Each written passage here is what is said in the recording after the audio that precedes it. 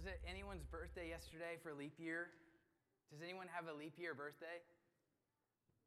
That's a special thing. I got a gift for you if it was. Yes. That's a very special deal. Yeah, give him a hand. Doesn't happen often.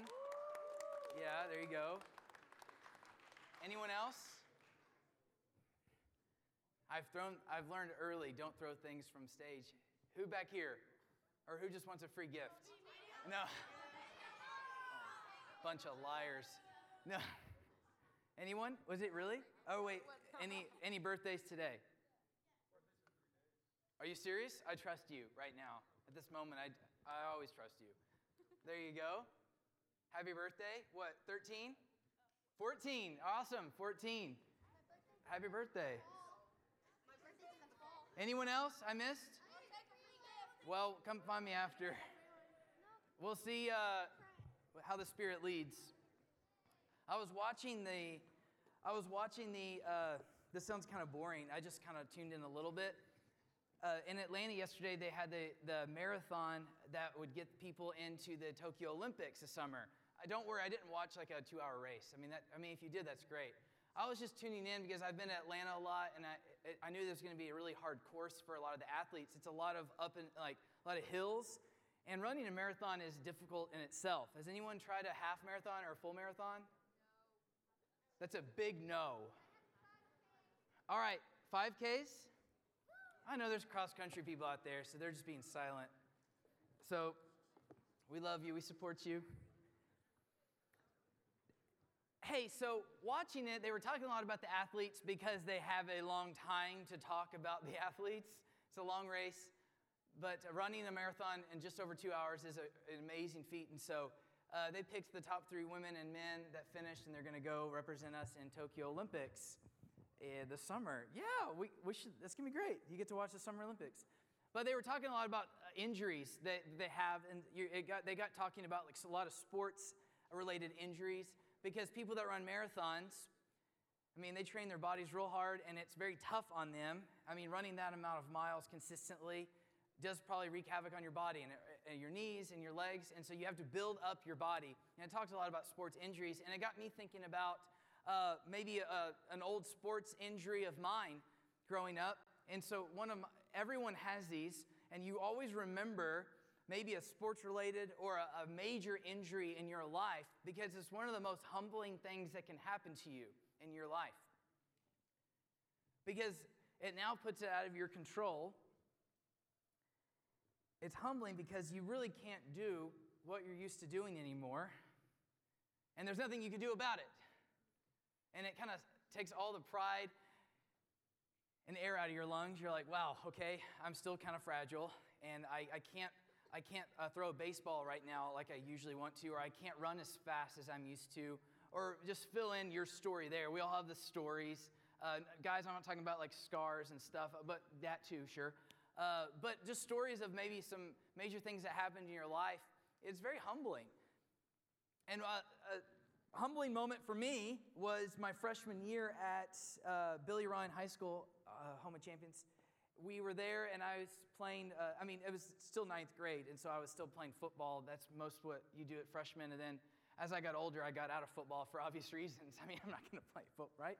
But it was still fun up to that point, and then after that is when it gets really serious. But I digress. I was playing, I'm really trying to build up my football career, what I thought would be a big football career. And, me and my friends, we had fun at Strickland playing football, all go in, and stepping up to high school level is different. A lot of conditioning, right? And so the summer before my first freshman year was a lot of being up there. And this was right before our freshman year, and we were traveling to Waxahachie to play a scrimmage, and that's just a bad deal in itself. If you're from there, I'm not making fun of your town. I'm just saying just the whole idea of going there just didn't sound fun to me. It was August. It was real hot. You don't really look forward to these scrimmages, because all that can happen is what? I mean, some of your best players get injured. And that happened to me. Not that I was the best player by any means. But it's my story, so I was. So we were there, and I wasn't getting much playing time in the beginning. I'll let you fill in the blank why, They were saving me, for the season. And I was on the sidelines doing really well there. And before you know it, I finally get my name called, right? And so I run in, and everything in practice, everything in my life was built up to this moment, right? My whole vision of what could be my career in this sport, you fill in the blank for you. Maybe the first time you got on the basketball court, the volleyball court, you're like, yes, this is my time to show everyone. They were like, maybe they were wrong, or maybe they were right, and I'm going to make sure they know I'm right, or they're right. So I got out there, and for whatever reason, I chose, people that know football will be like, you played that? Well, I was a cornerback, and so that means I guard receivers. And really, there was no other place for me because I was kind of too small to be a linebacker and not big enough to be a good receiver. It was just that, I was not destined for football. And so I went out there, and I'm like, this is going to be awesome. I'm going to make a highlight thing, and my coach is watching. Great, first play, got this. And I line up on the receiver. And the thing you're thinking as a cornerback, it's either, of course, anyone. You're either looking for a pass first, but you also got to wait for the run because you also got to step up and take care of the run. That's how you really show the coaches you can hold your side of the ball, right? And so they go, and he comes in, and he shoots across this way. And I'm like, okay, easy route. I've guarded this before. And I'm following him. I'm tracking. About halfway across the field, I realized something. One, I'm not as fast as I thought I was. Two, I realized it's a run to my side of the field, and he was decoying me. I'm like, clever, but not clever enough. For I will turn around and run and try and meet the running back. While all this was happening, in slow motion to me, I had turned and run, and while I was thinking about finally turning around, I made a new friend. And at the same time, I also made it into an offensive lineman's highlight reel. Because at that moment, I learned a term. When the offensive line pulls for runs, that's when they have a lot of fun. And they don't have to block anymore in the way they're used to. They get to pull away from their line and run. So big guys running, way bigger than me. And this guy from Waxahachie, he's just, right out of the soil, right? He's just grown straight there. And he's like mean. And I meet him. He's an all-star athlete, probably in the NFL right now. He's probably not. And when I'm thinking about turning this way, he meets me in the middle of the field and has like a fun time there and tosses me back like a sack of potatoes. And he did his job, right? I allowed him to do his job. There you go. That's one way to look at it. But that's not who you want on your team. And so I got tossed aside, like I said, like a worthless bag of vegetables. And I landed all of my strength on my left wrist. And it started, ever made popcorn?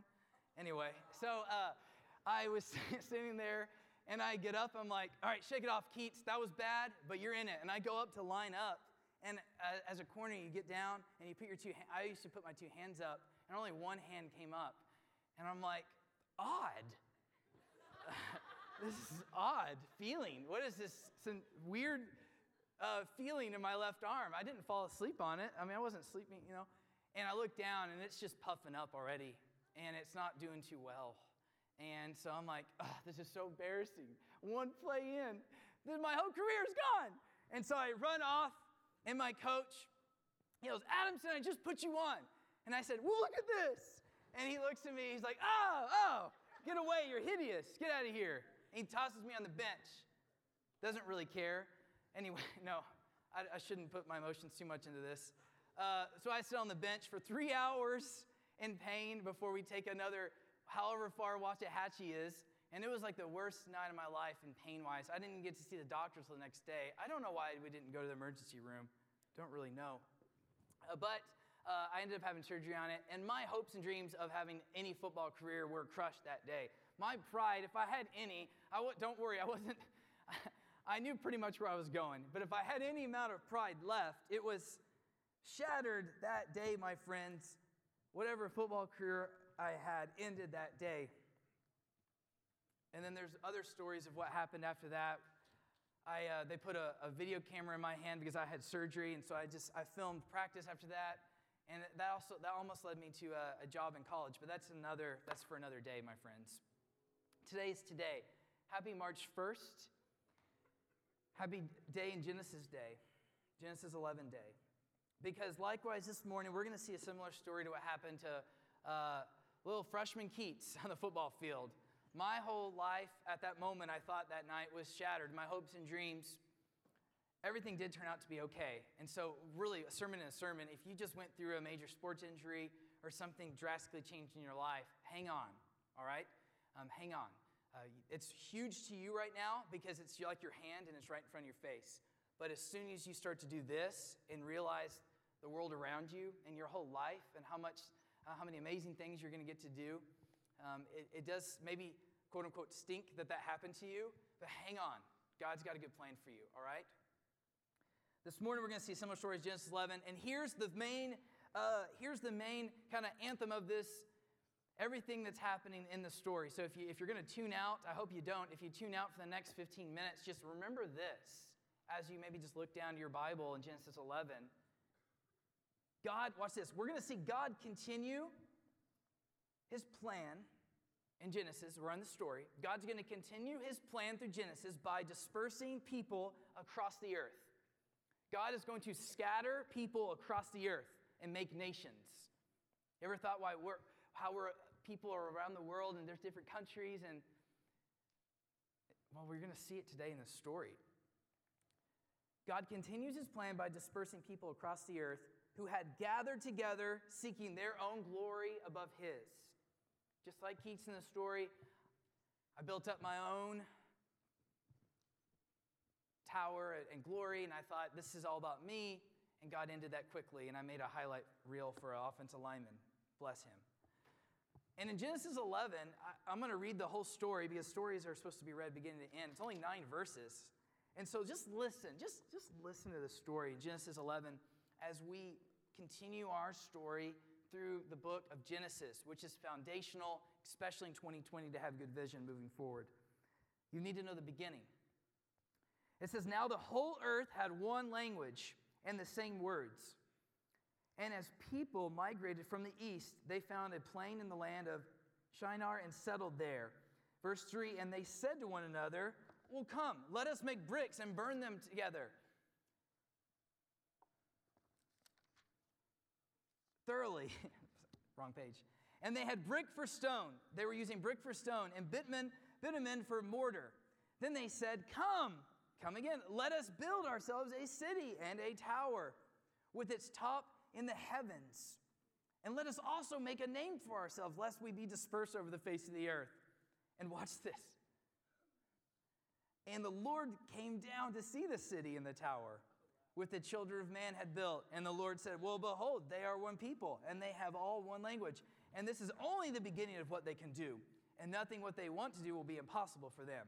Come, let us go down and confuse their language so that they may not understand one another's speech. So the Lord dispersed them over the face of the earth, and they left off building the city. Therefore its name was called Babel, because the Lord confused the language of all the earth. And from there the Lord dispersed them over the face of the earth. Incredible. Let me pray for this moment for a second. Father, thank you for this morning. We ask that we're coming in this room from all different conversations. We're trying to, and in some ways in ourselves, turn off all notifications, that we can just fully be here for 10, 15 minutes. Can we just fully be in this place and place ourselves before your word and be different because of it? And we're asking this in your son's name, Jesus. Amen. This was around 2242 BC. I wrote that down because I wanted you to know, and that's their guess. But this is interesting. Jason was here last week. We just had what? Noah and the ark. Context is very critical. We have to know what happened last week. So Noah is in the ark, and they escape God's wrath. They go and they make the Noahic covenant. God says, I'm going to hang my weapon of wrath in the clouds. That's why I have rainbows, sometimes double rainbows. And we take pictures of them, and we awe in them. They're great. But it's a covenant. It's a promise. God judged the earth. He says, I'm never going to do that again. People go multiply and fill the earth. In the whole world at this time, this is around 100 years after that point. They still had one common language. With the same words, they had unity. What could go wrong? And we saw that in verses 1 through 2. We're first going to see simply humans gathered together. And 1 and 2. It says the whole earth had one language, same words. I like the repetition there, just so you can, okay, so they all had the common language. Got it. So if they're all talking the same language, they're all speaking the same language, why not stay together? And as people migrated from the east, they found a plain in the land of Shinar and settled there. People migrated east after Noah. Like I said, this is around, they think 100 years after Noah came out of the ark and the Noahic covenant was founded, and I'll get to that in a second. And they settled there. This is modern Iraq. I didn't find a good enough map. You can look later, but just get there east. Just think that. They're east. But Houston, I have to tell you this. Houston, we already have a problem with our story. You may not believe it. Only 2 verses in. What is the problem? Look in the text. What word have I highlighted there that may be really difficult at the end? That word rhymes with ettled. Settled. Yeah, not kettle corn. Get your mind out of food. Settled. Right. What were they supposed to do? What did he tell Adam to do? And Eve to do? What did he tell Noah and his sons to do? Fill the earth. Go across the earth. Get out of here. Multiply and fill the earth. Chapter 9, verses 1 through 7. I have them on there. The next slide. Yes, back. He told Noah this. Multiply and fill the earth. And they disobeyed already. They said, you know what? I don't really agree with that. Let's stay together. Get all the humans together, one language. What could go wrong? I mean, all right, I'm getting a little nervous. We're still only a couple chapters from when God created the heavens and the earth, and we're looking like there's another problem coming, and I'm a little nervous. Humans gather in verses 1 through 2, but humans don't just gather, they are confident in 3 through 4. Watch what they say. And the author of Genesis, Moses, he's going to use some repeated words, and they're actually kind of funny later on. So there's a lot of humor in the Bible. Can we appreciate God's word this morning? Okay. Verse 3, and they said to one another, now they're talking, remember, same language, hey, come, let us make bricks and burn them thoroughly. And they had bricks for stone and bitumen for mortar. This is what they said. Stop right there. Let's talk about bricks. Right? They came together. Let us come together. We're going to stay together, but we're going to build something. I looked up some things about bricks just for you. They mixed bitumen and they used chopped straw and sand and clay. This is the desert, for crying out loud, all right? Give them a break. They put all this together, but they did something that's pretty exceptional. Where does it say? And they what? And they burned them thoroughly. So a lot of people believe there's one way to make bricks. You can put it all together, lay it in the sun. You got some type of structure, right? But if you actually use a kiln, like remember in elementary art, your art teacher reaching in the kiln. My mom was an art teacher. She got burned so many times over like 30 years having to take clay in and out of the kiln. Anyway, you put clay inside a kiln, you heat it up, and now the bricks are able to withstand so much more pressure so they can go higher. So this is incredible. They've got some technology, well, they think. And let's talk about bitumen for a minute. You know, it's in the Bible. So it's a substance. It's a black, oily, highly flammable material, also known as tar. All right, so think of tar or asphalt. And coated, this is Moses. Maybe baby Moses? This coated his little boat, all right? This coated his little boat. Sermon in a sermon, the picture of what? Noah was, baby Moses was placed in this little ark to escape judgment in a river and water. And they used bitumen to hold it together. We just got done thinking about Noah's ark who escaped God's wrath. Interesting. The Bible's interesting. God breathed. All right. Coated his boat. And this is my favorite. They don't just make bricks, but they say this again. Listen to this language. They said, come, let us build ourselves a city and a tower with its top in the heavens, and let us make a name for ourselves, lest we be dispersed over the face of the whole earth. Are you kidding me? Houston, we still have a problem. We have a major problem. Major problem. They made a city. They wanted to make a city, a tower, and a name for themselves. 3 things. Why? To establish authority and power in the world, sort of over God. Over God. So ding, ding, we've got a little fight on our hands, and God didn't pick that fight. Man did. Man versus God. I don't know. Who will win? We'll see. And the reasoning is hilarious. Lest we be dispersed over the face of the earth. That is quite literally the opposite of what they're supposed to do. Their reasoning is, we don't want to spread out, so let's stay here and let's build a tower and show everyone how powerful we are. We can get to heaven. It's going to take a lot of bricks. So they built a tower called a ziggurat. That means to be high or raised up. Also means like the top of a mountain or top of a hill. And I have some pictures later. There they are. We have the best PowerPoint people in the world back there. This is a little structure. I did an architecture history minor in college. It's an easy minor to get. Anyway, take some classes away. But we learned a lot about this, ancient Near East buildings. They really believe this to be like a ziggurat. The ziggurat of Ur is like the most famous. This is what, you can go to a couple different pictures. You can show any of the pictures whenever you want. It's your call. Y'all, mankind wanted this to be the crown jewel of the city. They wanted to build a whole city, and they said, this tower is going to really flex. It's going to show everyone how powerful we are. We can build bricks. We can go higher. They're building an altar to themselves. A step ladder-like structure, as you can see, the bottom was square rectangle. You could think of it as a stairway between God and earth. Later on, Jacob will have a dream that kind of shows something like this. Some people think that he's thinking of like a ziggurat sort of thing, like a Tower of Babel sort of thing. They're building themselves a tower. Yeah, there's some paintings in there. Of course, the paintings, we didn't have iPhones back then, so that's just a fun painting of what it could look like, reaching into the heavens and imagine.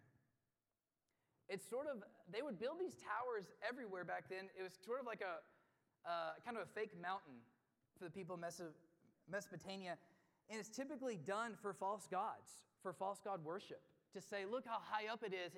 It's a staircase. So now these false gods they would worship would step down, and they would put like an altar at the base, and they did, there you go.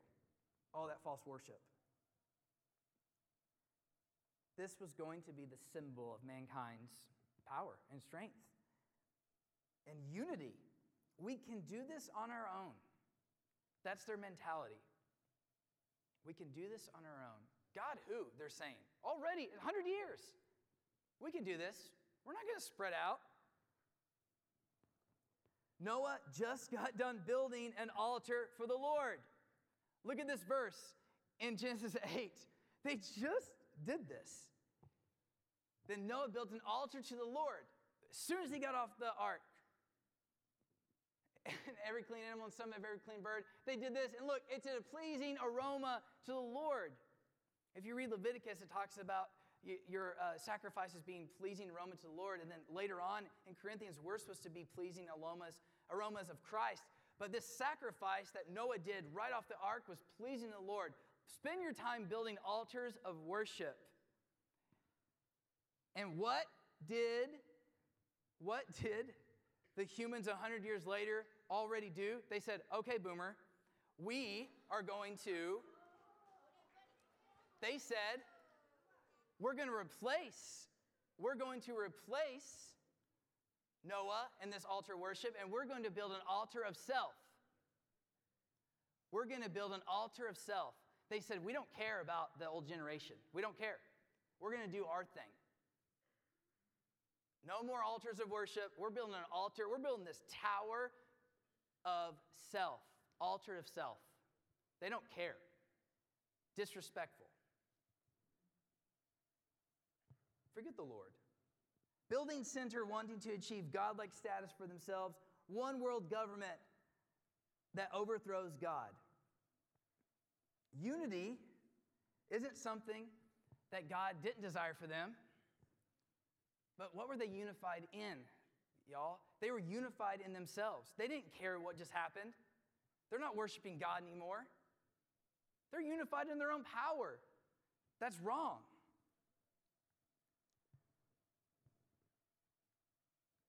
Found themselves. And the rising tension in this comes in verses 5 through 6. Watch this. And the Lord came down to see the city and the tower which the children of man had built. And the Lord said, behold, they are one people, and they all have one language. And this is only the beginning of what they will do. And nothing that they propose to do will be impossible for them. Stop right there. 7's different.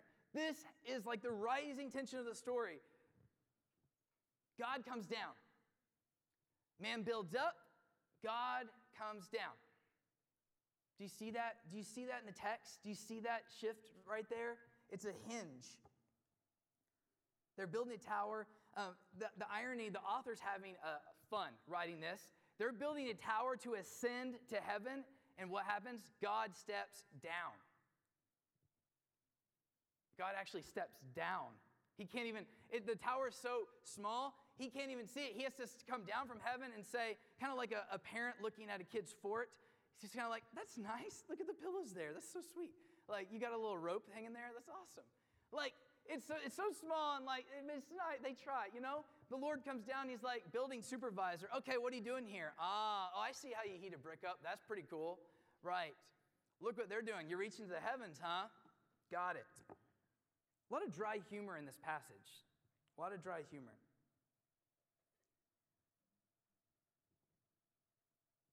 Watch what happens in verse 7. Humans were confident, but God's going to do something.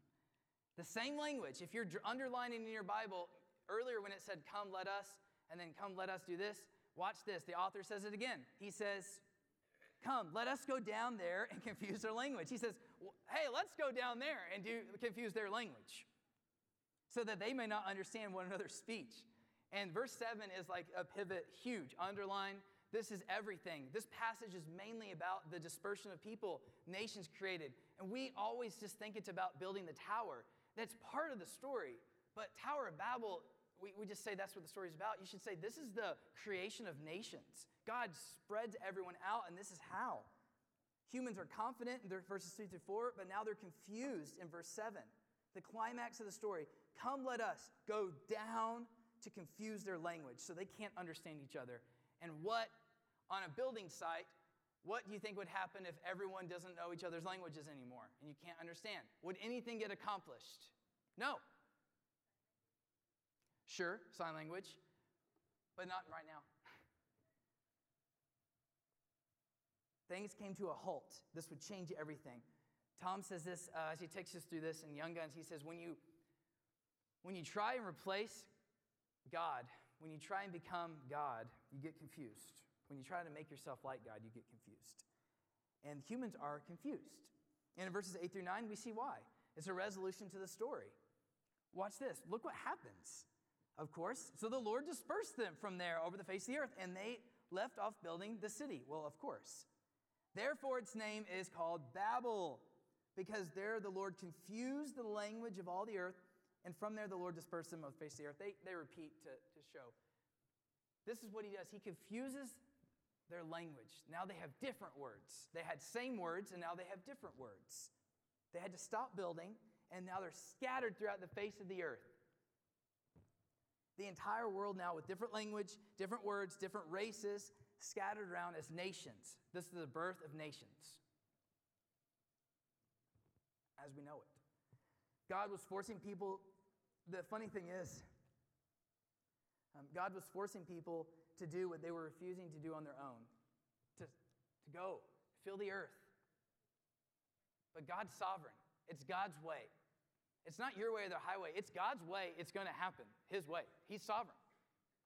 He said, go, Noah and peeps, go do this.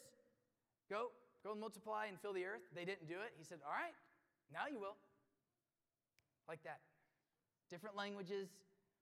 And what happens is God judged them by dividing the single language into multiple. They had to spread out. And so they became more isolated. And that's how a lot of, this is, you can read book after book after book of how this progresses. But they believe that isolation started to create differences in race and languages and things like, language was from God. But as you see, like dialects, all of that just spread out.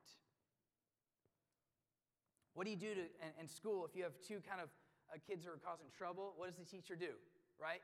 Separates them. So God's saying, you know what? They're all coming together. Well, this is going to be, what could they do together? Let's separate them over the face of the earth. Let's scatter them. Look at this.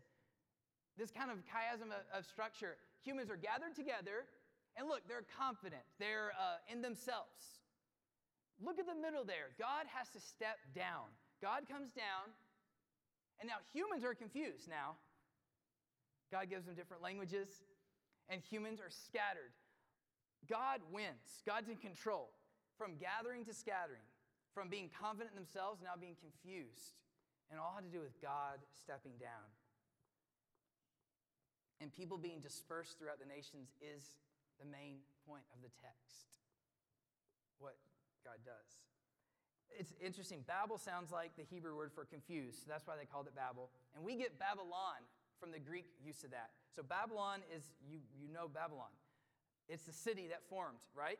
And Babylon is used throughout the rest of your Bible in a negative way. If you were here for our Revelation series, Babylon is used a lot in almost every chapter. It's everywhere. It plays a very large role in the Bible. And when you see from now on, this is where it comes from, right? We're showing you how to read your Bible. You now know where it comes from. This type of this human's pride against God. And anytime now that you see Babylon or Babylon mentioned from here on, you can look and say, God is it's contrasting God's way of blessing with man's own attempt to find the good. Babylon is used as kind of like a analogy saying it's against God, it's rebellion. It's not for God, it's man's own attempt. Now Babylon for you can be a key word, and now you know where it comes from. And also, they headed east. Anytime now you hear in the Bible written about people heading east, just watch out. It's normally not a great thing when people head east. So in closing, what a story, first off. How does now knowing Christ in 2020 and where we're at, how does Christ now change this for us?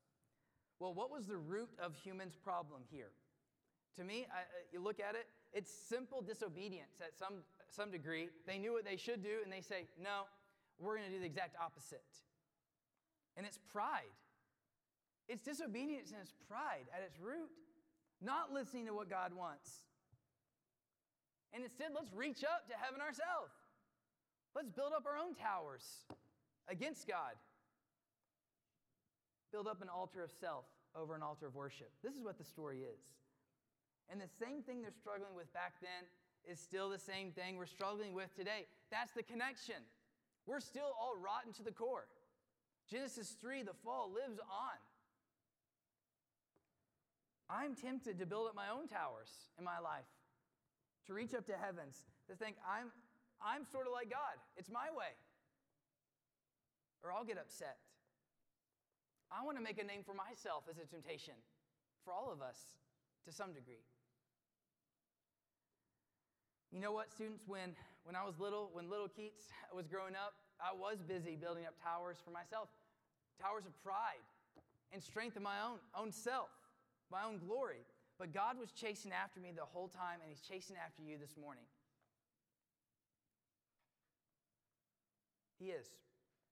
Don't finish that tower yet. Don't finish. Just pause, because Romans 5, because for while we were weak at the right time, Christ died for the ungodly. For one will scarcely die for a righteous person, though perhaps for a good person one would even dare to die. But this is the crazy thing of it all. God shows His love for us in that while we were still sinners, while we were still building our own towers, Christ died for us. Romans 5, 6 through 8. While we were still sinning, Christ died for you.